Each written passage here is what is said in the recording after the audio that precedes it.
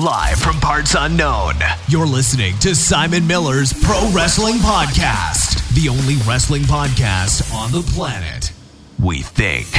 Sit back, relax, prepare for positivity to run through your veins as Simon Miller gives you your weekly dose of powerful pro wrestling audio. It is Miller Time. Hello and welcome to Simon Miller's Pro Wrestling Podcast. My name is Simon Miller, and yes, this is indeed a pro wrestling podcast. Hopefully the title gave it away, but if it didn't, well, shrug your shoulders, you've arrived anyway. Thank you to anyone who is new listening this week. A couple of people dropped me a line on my Twitter at Simon316 and said, Simon, I'd never listened to your podcast before. I didn't even know you had a podcast, but I'm so happy to be involved. And let me tell you this, I'm happy to have you here. Again, if you are new, you may need to know the rules. Now, we're actually probably going to have more than 2 podcasts this week because there's so much going on. But yes, I always try and do one on a Wednesday, which you can check out on my YouTube channel or on podcasting apps. But the YouTube channel is youtube.com/The Miller Report Rules. But I also like to get Patreons on to discuss wrestling for 2 reasons. One, these people very nicely support me at patreon.com/Simon316. Wouldn't be able to do the podcast without those people. But 2, having random conversations with people in the wrestling community always, and I mean absolutely always, just goes off in crazy, unexpected directions, and I enjoy that. And that's why I'm very happy to say that this week we have my man Alex on. Alex, how are you this grey, cold morning? I'm doing good, Simon. How are you today? I'm very well, man. I was born well, and I'll die well, and I'll annoy a lot of people in between by being way too positive. But no, I'm all good. I'm all good. Dude, thank you very much for being on. And, I mean, look, let's just get started, dude. Here we are. Crazy week in the world of wrestling. Royal Rumble's just gone down. People leaving the WWE. Everyone going nuts. Let's not worry about that straight away, though. Tell me, man. Tell me how you got into this crazy sport of pro wrestling. Tell me why you love it so much.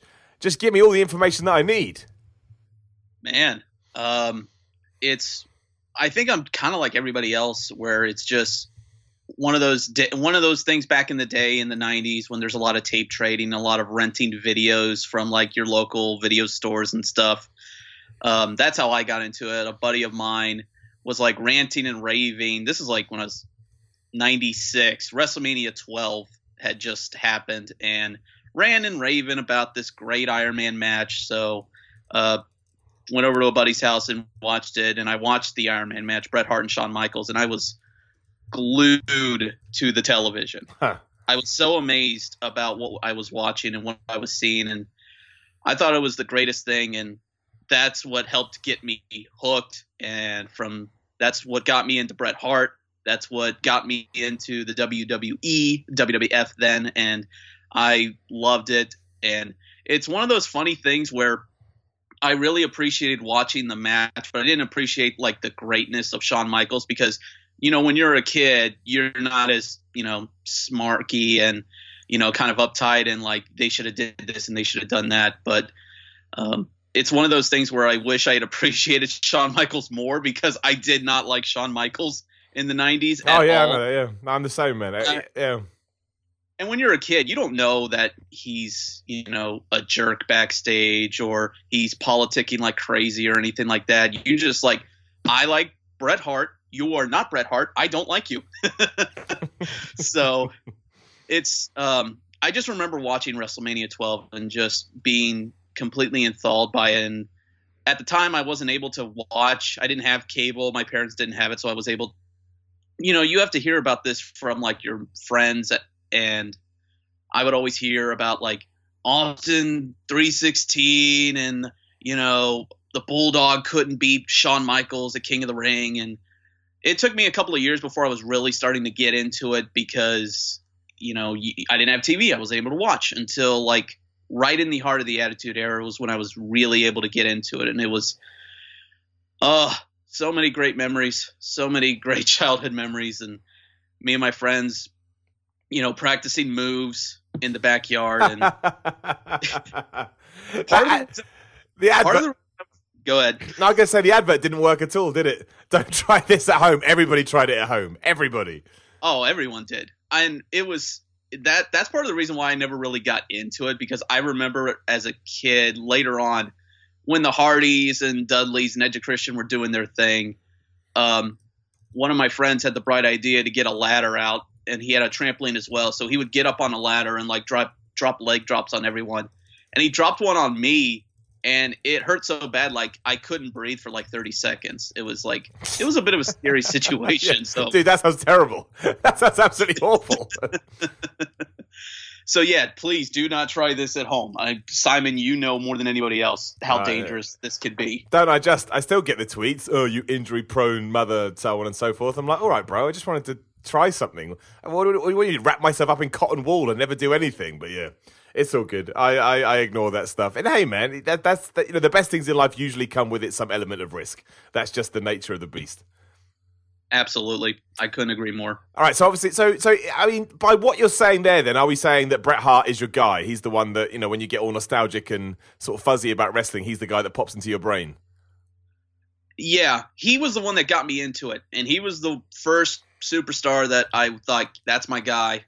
He's awesome. I had the shades. I had like a faux jacket made out of amazing cardboard and painted black and pink and all that stuff. It looked quite geeky, but it's such as life.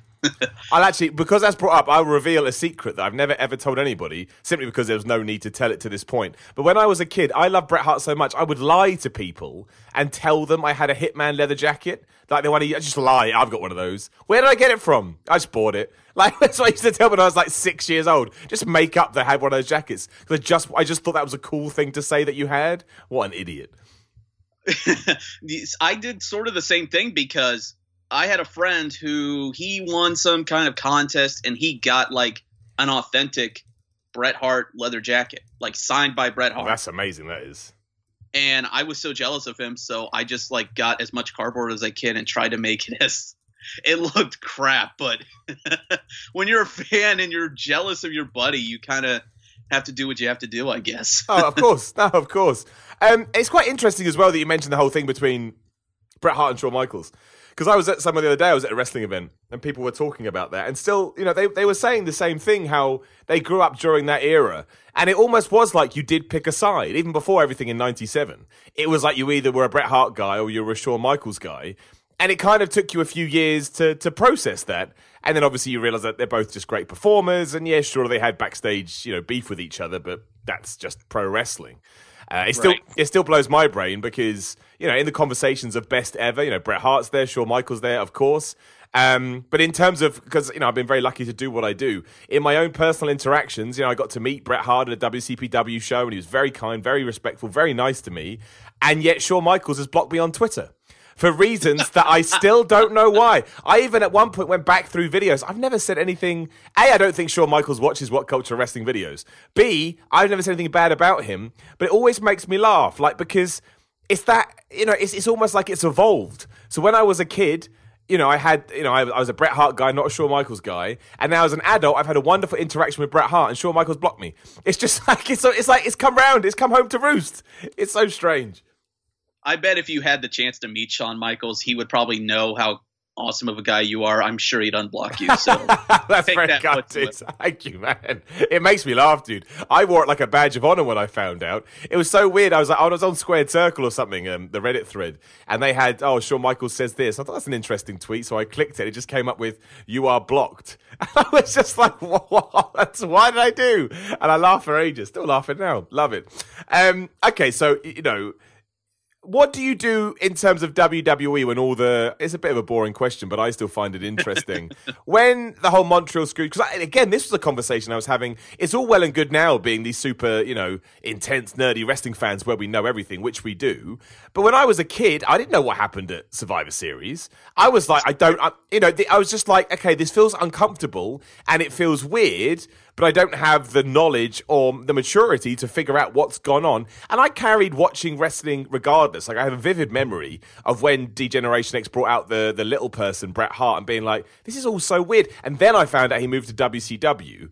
And I did go check WCW out because of that. But even then I was like, well, I guess that's just the way they decided to do it. I mean, I carried on watching. It didn't stop me watching because, again, I didn't really process the magnitude of the event. But what do you do when the guy that got you into it has this weird, bizarre exit from the company? I was a kid. I didn't realize what was going on. I remember Bret Hart was always there. He was always wrestling. I mean, he had like a little bit of a hiatus. I think he was acting, and then he came back and had that awesome Austin matches rivalry. It was just, I could go on forever about that. But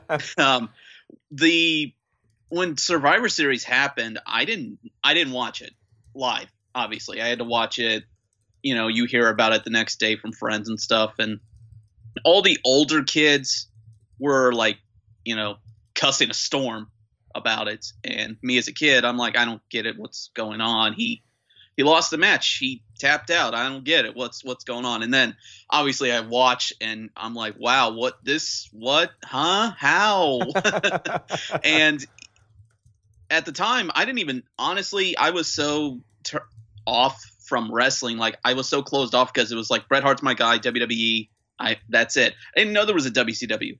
So when he's doing the WCW thing on the pay-per-view, I had no idea what that was or what that meant. And yeah, that got my curiosity going. I'm like, oh, I should check out WCW and see what's going on there. And I watched it and it just wasn't the same for me. What really helped get me into WCW more than anything was Goldberg. Yeah. When Goldberg started tearing up mofos left and right and center, that's when I got into WCW, and that's when I really got into it. And it just, even as a kid, I could tell watching WCW with Bret Hart, he was a shell of himself. He was not the same guy. Obviously, you hear, you know, he was heartbroken about the whole thing, and a bunch of personal tragedies happened in his life, and it's sad. But you know, what are you going to do? Right, I think that's the weird thing with Bret Hart is that '97 event kind of just triggered just this horrible amount of, you know, this horrible chain of events that I don't think anybody could have foreseen coming. And, you know, you wouldn't wish on anybody, let alone someone that, you know, quote unquote, you consider a hero. So, you know, it was very strange. But touching on the Goldberg thing, I mean, I was totally the same. I always flicked between, I was always a WWE guy, but I'd always flick between WWE and WCW because I was just fascinated by what they were doing, especially everything with the NWO. You know, as a guy that was brought up on Hulk Hogan, it took me a while to even process that he'd gone over there. But when Goldberg arrived, I still talk about this today, his push was so good, and he turns up and he's just smashing fools like they're nothing. You're like, well, this is cool. And this is badass. Again, when you're young, you don't know about politics in wrestling or, oh, I don't want to do a job for that guy. All you do is you turn on your TV and you see this jack dude kill people. And you're like, well, he's pretty good. And I don't understand why we don't try and capitalize more on that now. I know you can't do it with everybody, and the guy has to have the right look and, you know, whatever other checkpoint things you need to tick off. But it worked because it was so simple. And yeah, you had to sacrifice some other wrestlers, but I'm pretty sure you could make the argument that people that he went through early on were never going to reach the same, you know, even if they'd done the same with them, they didn't have the intensity or the personality or whatever you call that Goldberg had. Hence why people like your good self was like, oh, who's this guy? I've got to go check him out. Well, one of the first matches I remember watching of Goldberg was when he took the U.S. title from Raven. That match does not get talked about how great of a crowd that was. If you go back and watch that match, it's just fantastic. It was perfectly booked. It was perfectly, you know, executed. I think at that point he had like 50, 60 wins in a row or whatever. Kate, babe. Whatever. And it was just a fantastic match. And I look back on that match fondly because it was just, I thought it was such a great match. The interference from the Flock, and he took a headshot from a stop sign, took that off like it was nothing, and then speared the guy, and the place came unglued. And then he lifts up, I can't remember the guy's name. I think it was I don't even remember, but the 500-pound guy from the Flock that I think used to be. Oh yeah, Reese, or whatever it was. Yeah, I know who you mean. Yeah, I think he used to be the Yeti or something. Yeah, he did something awful, some awful WCW gimmick. Yeah. You know, he lifts him up. He's like 500-some pounds and jackhammers him. The place is going bananas.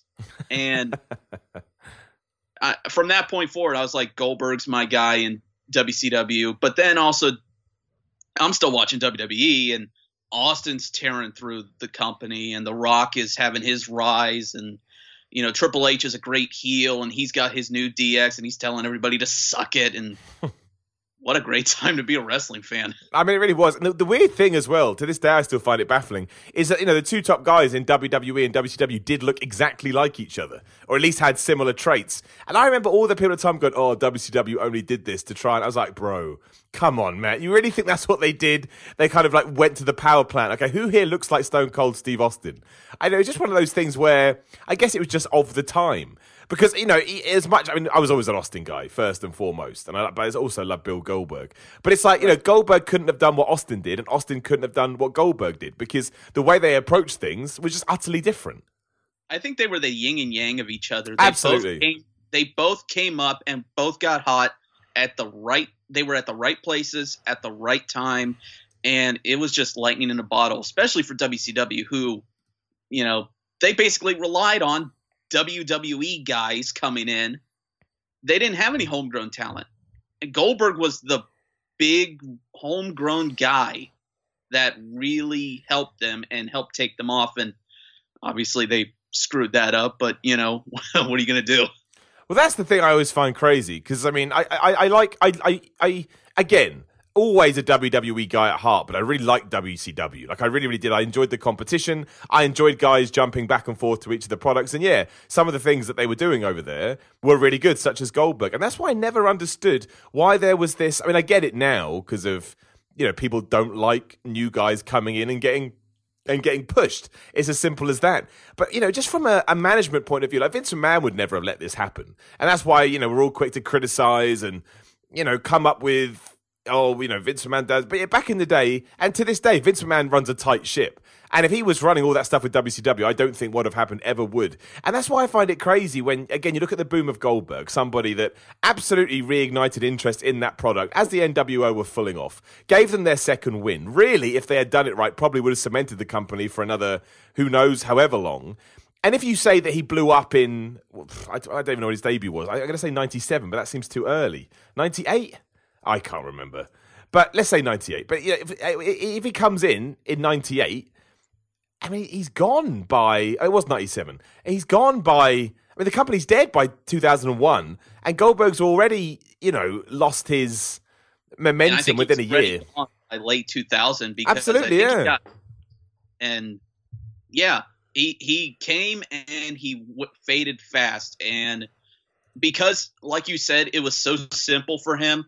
It was simple in execution, and he took off like a rocket, and he unfortunately exploded like a rocket. And it's what's funny to me is in today's wrestling, you have all these guys that are, especially with all the news with Ambrose and Hideo Itami's been released, and I always wanted to ask, like, do you think we're in the middle of another boom period, or we're getting close? Because to me, think about this. When Ted bought WCW, it was late 80s, I believe, and they didn't really start taking off until a bunch of things started happening. Like, they get Nitro deal, NWO, and then Goldberg, and Sting's obviously a big star. It took years for them to really get into a quote-unquote boom period. Do you think this is something that with AEW and New Japan is popular now? Do you think we need to be a little more patient with this being another boom period? Yeah, I do. I also think I just think the environment is so different nowadays. I was having this conversation with somebody recently on the podcast that's going to air soon too. To me, AEW has already been a success for all the reasons you've just mentioned. I know that Itami is apparently going back to Japan, but still, I'm sure just the environment in general outside of WWE made him more confident that he could get away with leaving. And, the Dean Ambrose stuff, all the rumors about Chris Jericho and what he's being paid. Apparently Brock Lesnar having talks with AEW is the craziest thing ever. All of a sudden there is a viable option backed by people that have money. So even if All Elite Wrestling is dead by 2020 and they couldn't get a TV deal, right now, taking wrestling for what it is, they have created competition. They have created a boom period because people are now confident about leaving. The crazy thing about 2019 is, while I would imagine that social awareness is bigger than it ever has been, interest, if you look at it from traditional metrics such as TV ratings, are down. And so all of a sudden, I understand that's bad for WWE regardless because, they make money off their TV ratings these days. We know that with the deals they've signed for Fox and USA over the next 5 years. But that's why I find it crazy and really difficult to try and figure out what is good and what is not at the moment because there's too many variables. Like, you could probably, look at MLW, right? They've basically started a company that relies completely on social media awareness. Like, I'm able to watch MLW. They don't do anything over here in the UK. But because I know Court Bauer and I've heard him on wrestling podcasts and I was intrigued to see what he was going to do and I followed him, I then discovered he's doing MLW and Simon Gotch is there doing really cool stuff and blah, blah, blah. All of a sudden, that is a piece of wrestling that I want to watch.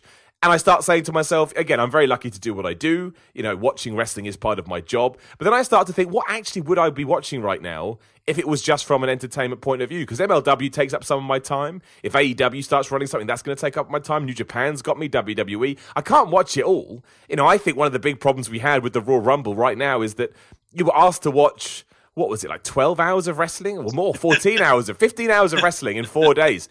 Who can do that? Who can absolutely physically do that with a life? Even a kid. Like, even as a kid, there's no way I would have had the time or my parents would have let me watch 15 hours of wrestling in 4 days. They just wouldn't have done it. Yeah, I agree. The pay-per-views are long. They're way too long. For me personally, I have to watch them in bits and pieces just because it's too long. But I will say that I definitely make a point to watch the NXT shows, the NXT takeovers, because I love them so much. They're giving me the satisfaction of a great wrestling show and great wrestling matches that unfortunately the main roster and the sports entertainment side is lacking in a lot of ways. Because, like, for example, we have this great Ciampa Gargano feud. I love it. It's taken me all sorts of ways, and I love it. To me, this rivalry ends with Gargano taking the title from Ciampa. Yeah. It has to be. But they took us in such a weird direction because he's turned heel and he's embracing this darker side of himself, and obviously now he beat Ricochet and he's North American champion. I wasn't sure when they were beginning to execute the heel turn for him, but I had faith because NXT's just been a fantastic show consistently.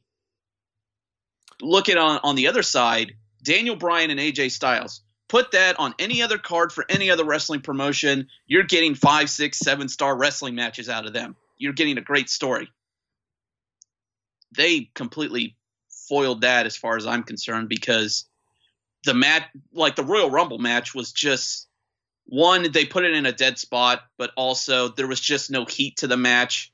And then obviously you had a hokey ending with Rowan interfering, and it killed the crowd and it killed the rivalry to me. Yeah, I agree with you. My problem with the AJ Styles versus Daniel Bryan match, and this is why I'm actually going to watch it this weekend. Again, wrestling nerd. I think it was absolutely destroyed. I think you hit the nail on the head. Positioning destroyed it. No heat because the fans were understandably worn out from the Royal Rumble. Destroyed it.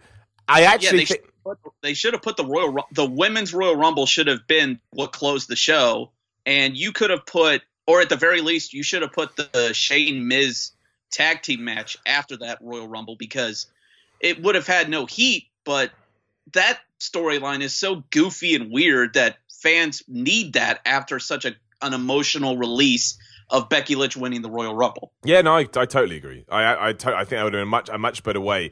But I think when I go back to watch it this weekend, I think I'm really going to like the AJ Styles Daniel Bryan match. I think I'm going to have to watch it with sort of other sounds on in the background because the dead crowd would always make you not enjoy something as much. But that goes back to what we're saying about stuff being too long, is that something's going to suffer because it has to. You can't keep a crowd at that level for 6 hours. There's just no way to do it. So yeah, that was my big thing with that. But I will go back and I will see what happens. But that's what I kind of see, with the current WWE and Raw wrestling landscape at the moment, is that you can't predict it. It's unpredictable. Like, again, in May 2016, if I had told you that, come this summer, Cody Rhodes is going to be running his second show that he basically put on, you're going to be like, what are you talking about? Cody Rhodes is Stardust. Like, he's not going to go out there and do that. But yeah, he has changed the dynamic. You know, no matter what you think about him as a wrestler, I think he's great personally, but I know some people don't. He's just like his dad. He's just like Dusty. He is. And he's obviously inherited some of those traits. And now he's going to try and make a dent in the scene in general. And that's why I'm excited about what we've got at the moment. And I understand, we shouldn't get ahead of ourselves and so on and so forth. But something is happening. At least I hope something is happening. And I think the fact that the guys on the other side of the table are very self-aware, have their heads screwed on like you would want people in that position to, it's not going to be, we talked about WCW, it's not going to be like WCW where the Young Bucks are the tag champions forever or Cody Rhodes are the champion forever. I've got no problem with them crowning themselves for a while, but I ultimately think they'll have stories planned and they'll know when to win them and they'll know when to lose them. I mean, again, I looked it up quickly. Goldberg lost his undefeated streak at Starrcade 98. And really, as soon as he lost that undefeated streak, WCW had no idea what to do with him. So you're talking about, the finger poke of doom to follow that didn't exactly help matters. Exactly, right? So it all comes down. So you're literally talking September 22nd, 1997, all the way through to December 27th, 1998. It's not, we'll call it a year. But before then, everything behind the scenes that had brought it down, I don't think we're going to get that. I think obviously social media changes that. But if nothing else, the right guys are in charge of it, which is why I want to see what's going to happen. I really, really do. Like, I'm really fascinated. I mean, again, I don't believe Dean Ambrose would be, true or not, let's say true for now, I don't believe Dean Ambrose would be saying he's going to leave the company if everything outside of WWE wasn't how it currently is. I think that changes everything.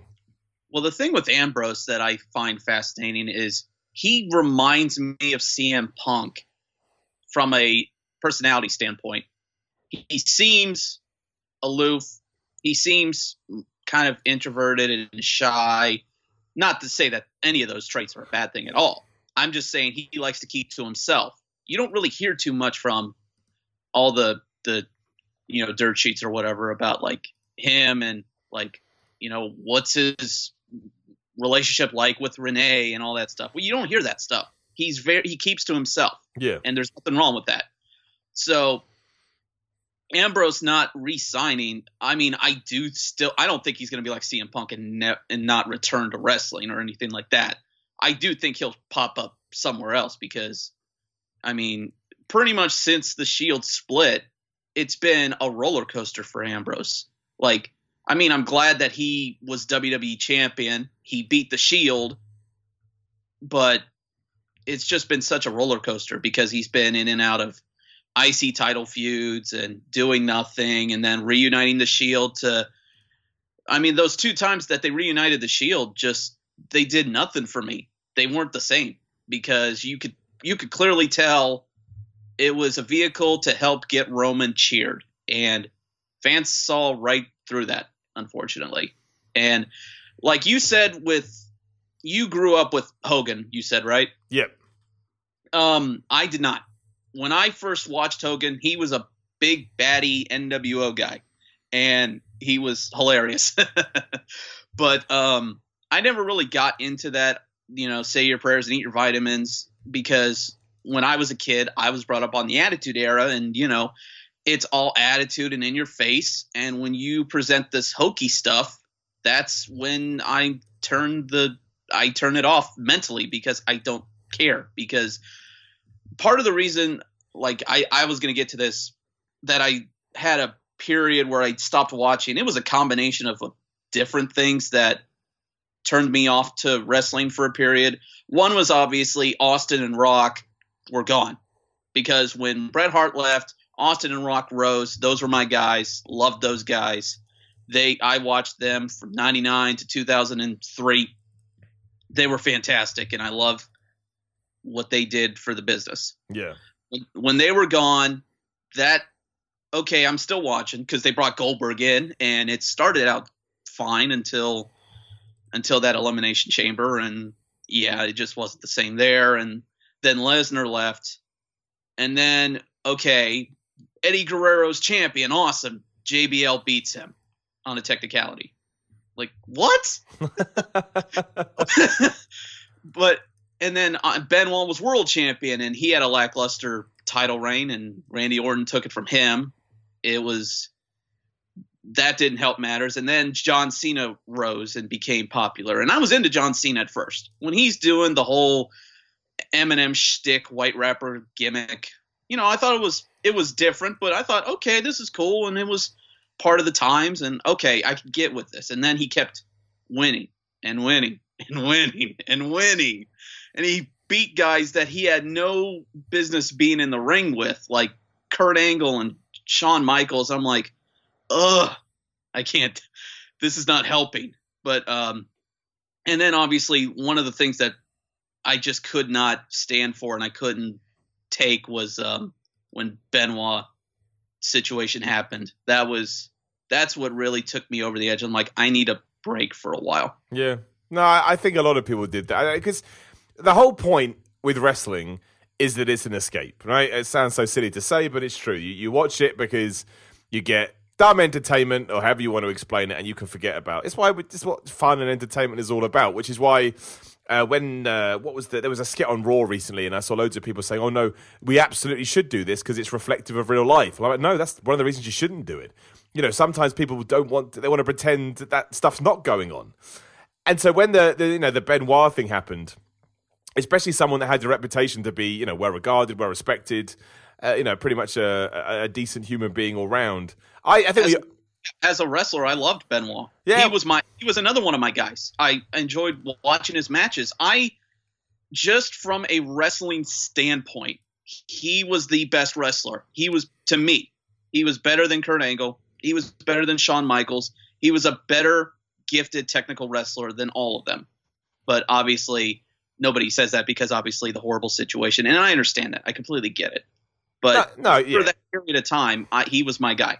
No, and I think I'll talk about that in a second. But you still had thoughts and feelings of him before that happened, right? Like no one sat there and I'm not going to like this man in case he becomes kills his family. Like no one ever had that thought in their head.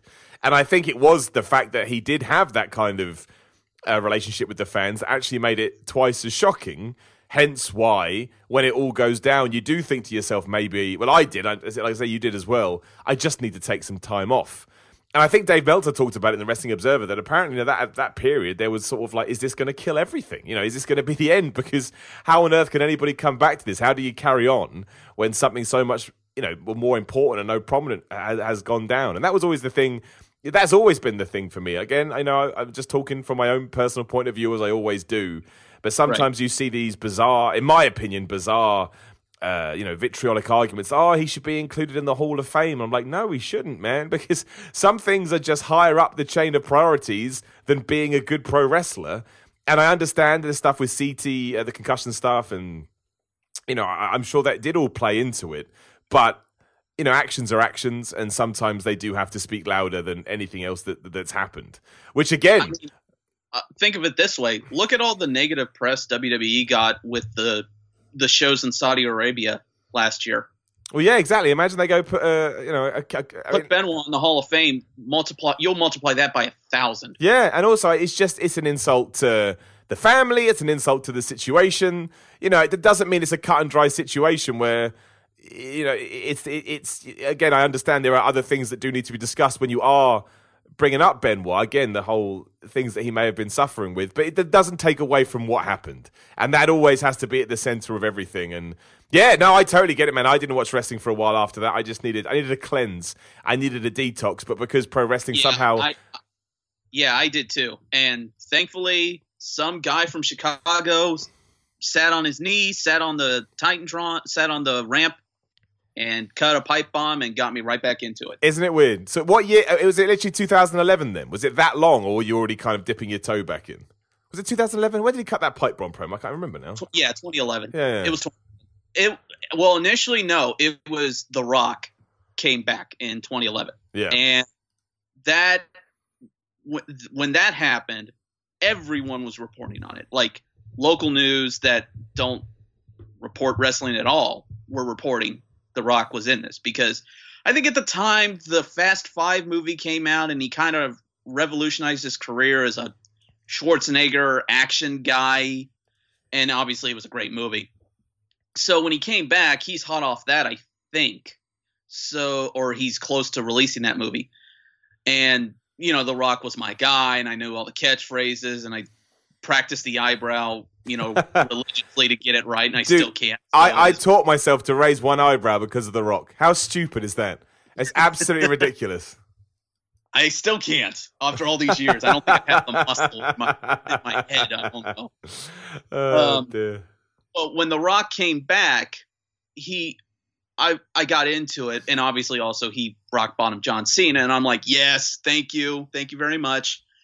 But it helped get me into it, and I watched, and it was Punk that really got me back into it because he cut probably one of the best promos I've ever heard in that pipe bomb. It was so fantastic, and it was exactly what he cut to the core of what I thought, and probably what a bunch of other wrestling fans thought, that grew out of it, grew up, and grew away from WWE. It's too PG. It's too cookie cutter. We need a dose of realism. We need a dose of that attitude we used to have. I'm not trying to say bra and panties matches. You don't have to bring that back. That's perfectly fine. But that attitude of I'm a wrestler, I'm going to be the top guy, and I'm going to destroy you to get there. We needed that, and Punk absolutely did that. And, you know, they screwed that up too, which I'm sure led to him wanting to leave. But Punk was having, obviously, also the fact that Punk was having fantastic matches with Cena. I mean, I couldn't talk enough about that. I mean, it was just fantastic. And then when he left, I watched that whole period from the pipe bomb to when he left, and I still watch today. And I get it. I totally get why he left. I understand why he left. Same thing with Ambrose. He doesn't like the hokey stuff. And towards the end, Punk's in a rivalry with the Authority, and he's having to do comedy. He did a comedy thing in the Rumble match itself. I think he had to avoid. He took a Hurricane Rana from, was it El Torito? Yes, I think so, yeah. That's hokey. Why are you giving Punk hokey stuff? Why are you giving Ambrose hokey stuff and spraying Kane and Randy Orton with ketchup and mustard? I mean, come on. I don't know is the answer to that. Like, someone asked me, I was talking to, always talking to somebody about wrestling. Start with the CM Punk thing. Why? I mean, I think there is a very obvious reason, but it's more interesting if I just ask you outright to see what you say. Why do you think WWE treated him? Because I think this ties into Ambrose as well. Why do you think, even with the swell of support, and again, you know, bringing people like your good self back into wrestling, which I'm sure showed on the back end, I'm sure they had analytics to say, oh man, that pipe bomb promo, as we know that it did. So why do you think they didn't capitalize on that? And why do you think the CM Punk was always this, in many ways, he was a top tier guy, but he was never the guy? I truly think that it's just they did not like him personally. And they tell you all the time, all the wrestlers, when they're in interviews, have a relationship with the boss. And I get it. I'm in corporate America. I get it. I totally understand that. But wrestling is not corporate. Well, they're trying to be corporate, and they pretty much are. But it's still, like, in a sense, the land of the jungle. The strong survive in the WWE because it's such a taxing business. Punk, I don't think Triple H ever liked him. I think all that stuff about him not liking him, I think are valid. And I don't think Vince kind of liked him because obviously he made him a lot of money at that 2011, 2013 period. But it's just because I don't think they liked him. They kept pushing him down and trying to diffuse the situation because he was such a name when he came from Ring of Honor, and he was the champion, and he had all this buzz about him because I remember that buzz when I was still watching. And they put him in ECW, and he's rising, and he's world champion and IC champ, tag champ, and the Straight Edge Society. You could see over the years him rising and doing it in a way that I think fans appreciate. Fans appreciate a tough journey. That's why we still chant, you know, do the Zack Ryder thing, because we still like Zack Ryder because of all the crap he's been shoveled to him over the years. But obviously with Punk, he touched a very real nerve with fans, and that's why they love him, because he comes off as a jerk and he doesn't seem like a likable guy, but he does still have a likable quality to him, if that makes sense. No, I think you're right. Like, I think maybe it's that he's got an edge to him, right? And maybe it's that edge in the world of pro wrestling that worked because people knew that he was real. That's something that I think is missing from WWE. Again, we've talked about scripted promos 1,000 times, but tying it into Raw this week, that promo by Seth Rollins was one of my favorite promos I've seen ever because I could tell he meant it. He didn't say anything. It wasn't like a great segment or a historic segment or anything like that, but it was just a guy who always clearly wanted to be a wrestler, who got to win the Royal Rumble, go on to main event at WrestleMania, even though he probably won't properly main event it, but whatever.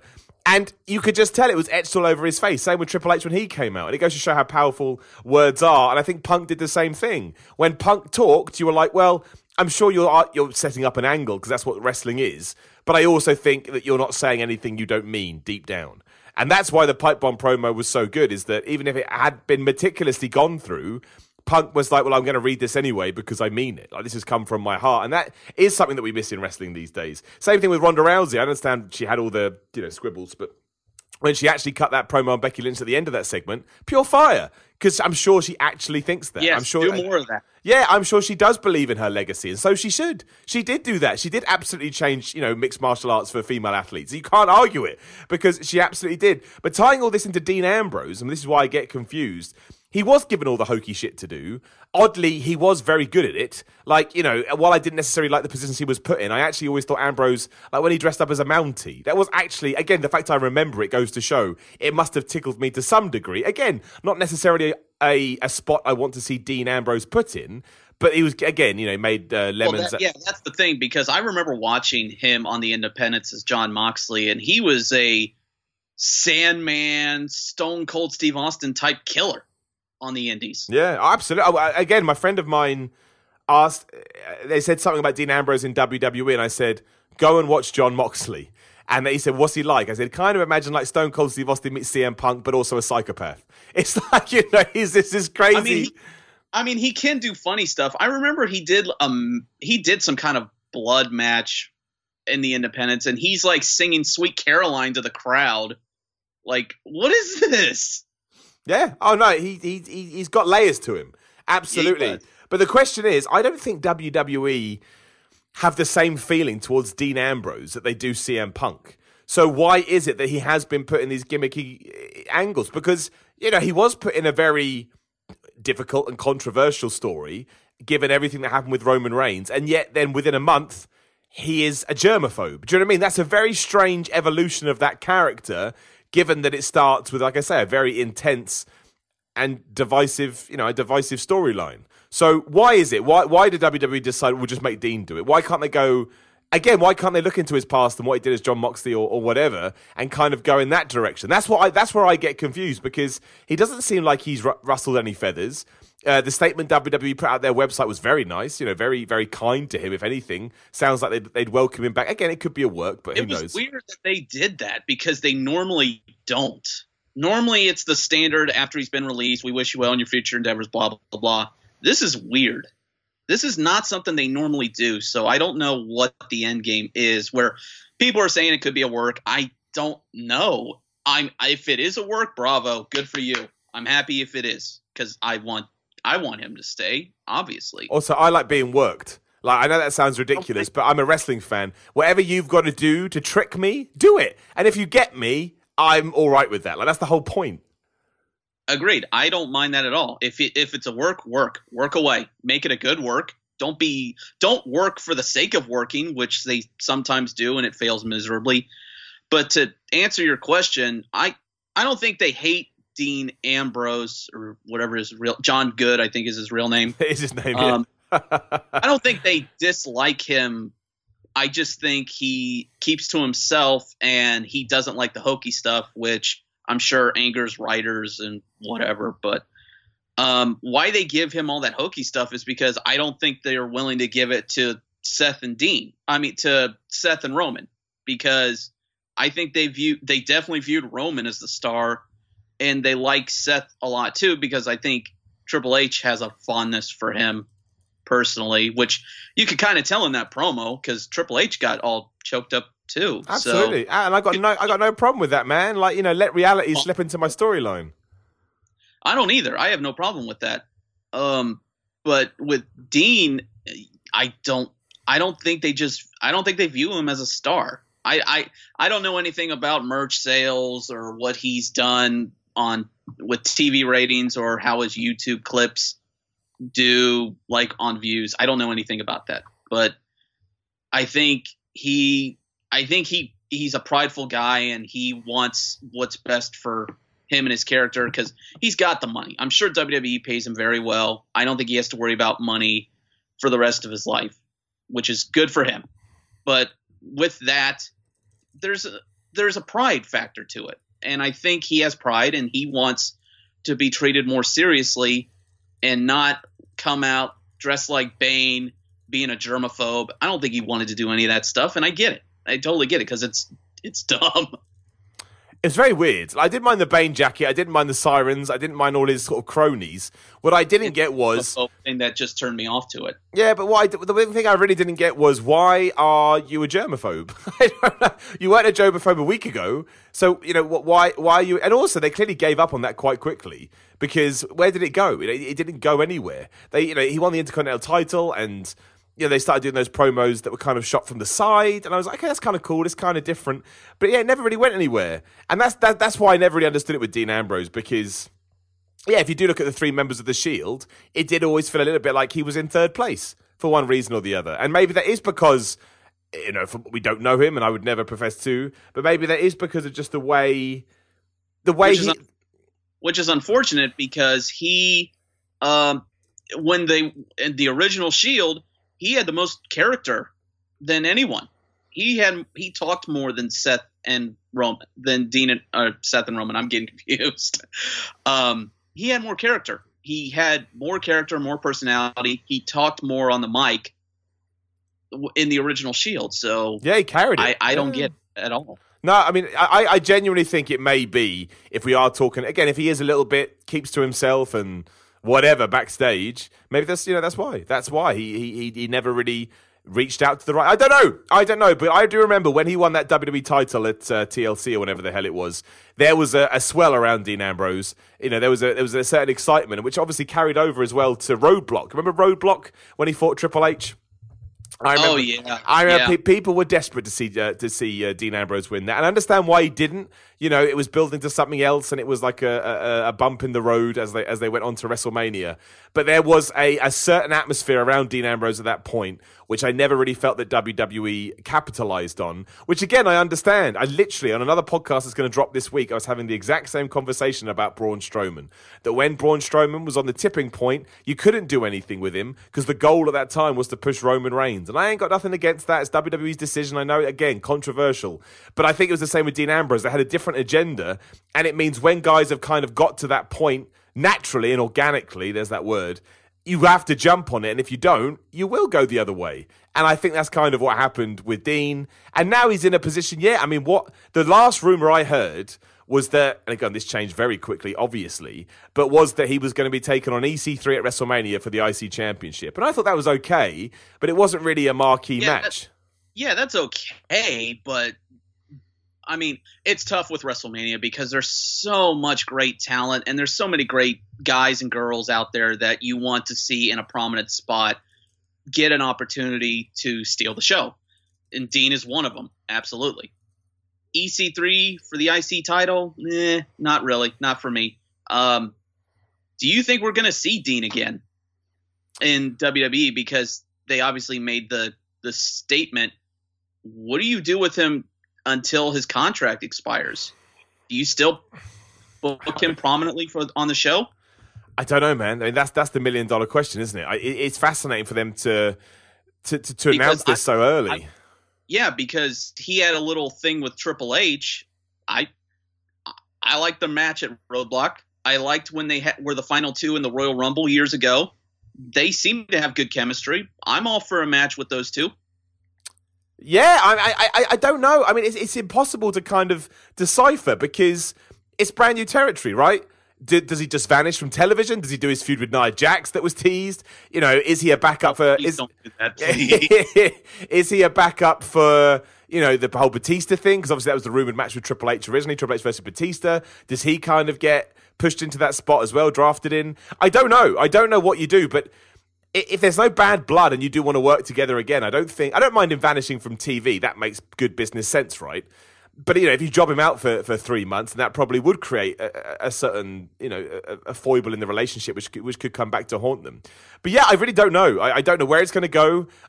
You know, even though 95% of me thinks it's real, there is a small sort of wrestling fan part of me that thinks I'm being, you know, have the wool pulled over my eyes. So I'm not giving into it entirely. But yeah, I can't answer that question. But I do think somebody like Dean Ambrose I think Dean Ambrose outside of the WWE is a much bigger star than Dean Ambrose inside the WWE. Because people like us are going to be interested to see where he's going to go. He's not a super, super big star like a Chris Jericho is in terms of mainstream appeal, I don't think. But I still think he's within that element. I think again, I know loads of casual wrestling fans who will, if he joined AEW, for example, would then want to watch AEW just to see what he's going to do. I do think he has that much of a draw. And obviously, you know, The Shield, much like CM Punk, they did draw a few people back in. Like, The Shield was pretty cool at the time. A lot of people were around for their run, and then they vanished again. So it's incredible that they're not letting him do it, of course. It's just the nature of the beast.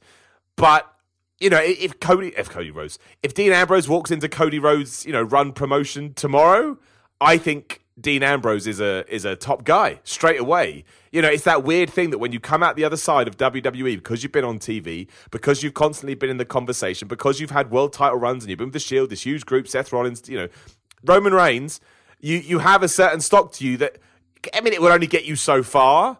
But when you have the talent that Dean Ambrose has, that, you know, has been shown in WWE, but also in the Indies before that, I think it becomes a game changer. He almost does become a Cody Rhodes in that kind of a sense. I agree. I just think also, and I'm not trying to speak ill of Roman Reigns because I never disliked Roman Reigns, the individual, because he was just pushed down our throats. I want him to tackle and beat leukemia more than anybody else. I want him to live a long, happy life more than anyone else. I'm all for it. But WWE's insistence on pushing him is going. I thought initially it was going to bite them in the butt, and it kind of has, because Brock Lesnar and Seth Rollins, while I'm for that match, I'm sure a lot of people are like, seen it before, don't really care, But then they screwed up Braun Strowman, and now I think because McIntyre didn't win the Rumble, I think he's probably going to be on a bit of a downward spiral because their insistence on pushing Roman.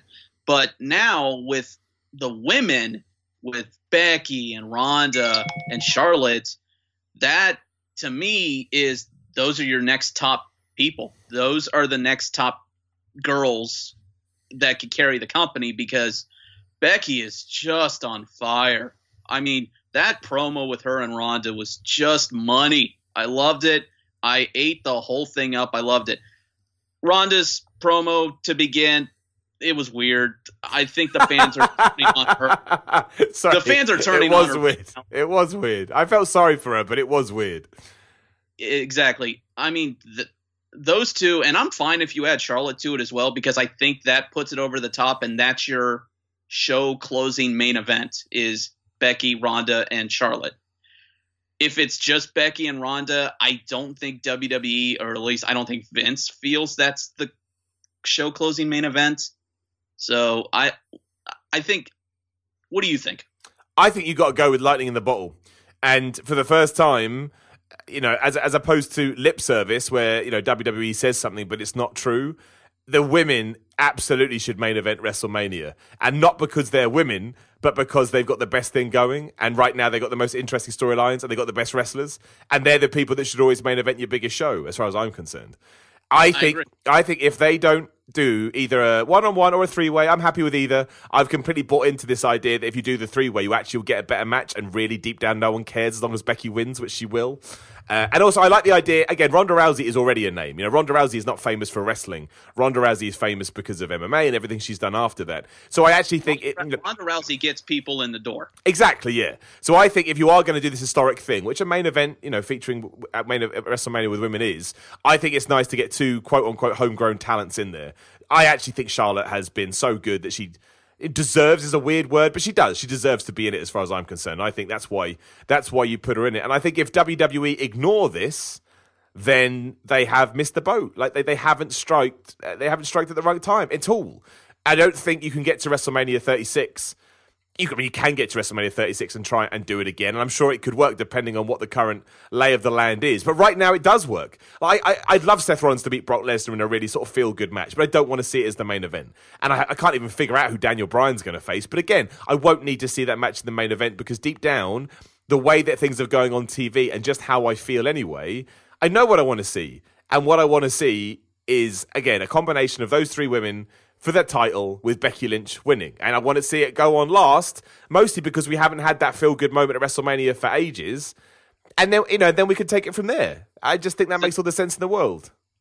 Yeah, and that's the thing with WrestleManias the last few years. It's just they've all ended on such downers that it hurts, and fans remember that. I mean, like WrestleMania 32 in Dallas, I thought was a great WrestleMania, but because Roman and Triple H went on last in a long match that nobody cared about, it dragged the show down. Yeah, I think it does. Yeah, what was it? The year before, Seth Rollins cashed in and won the title. That was a feel-good moment. I loved that moment. That was great. Yeah. That's 31. What was that, 4 years ago? Yeah, it was, man. Yeah. Terrifying, right? Everything after that, it's been Roman. Roman beats Triple H for the title. Nobody cares. Roman beats The Undertaker. Nobody wanted that at all. Last year, Brock Lesnar beats Roman, and they booked that just because it was so predictable. They wanted to be unpredictable. I mean, and nobody cared about that either. So, yeah, come on. Strike while the iron's hot.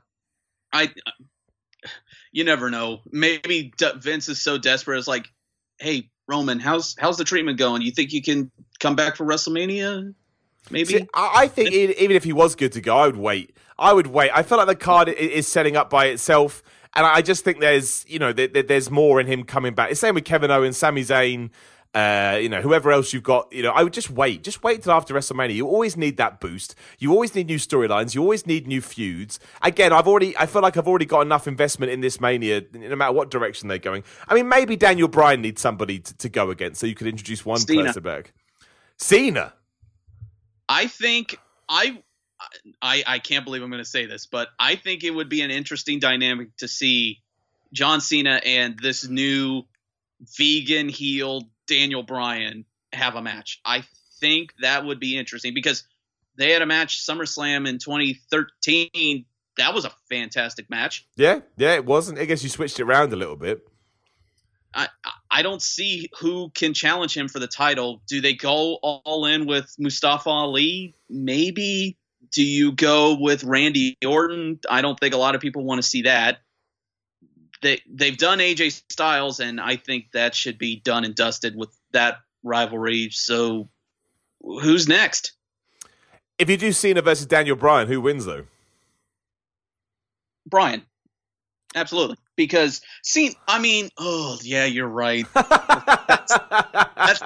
that carrot of breaking Flair's record is an interesting dynamic, but John Cena is here purely to, one, because I think he still loves the business, but also to put guys over.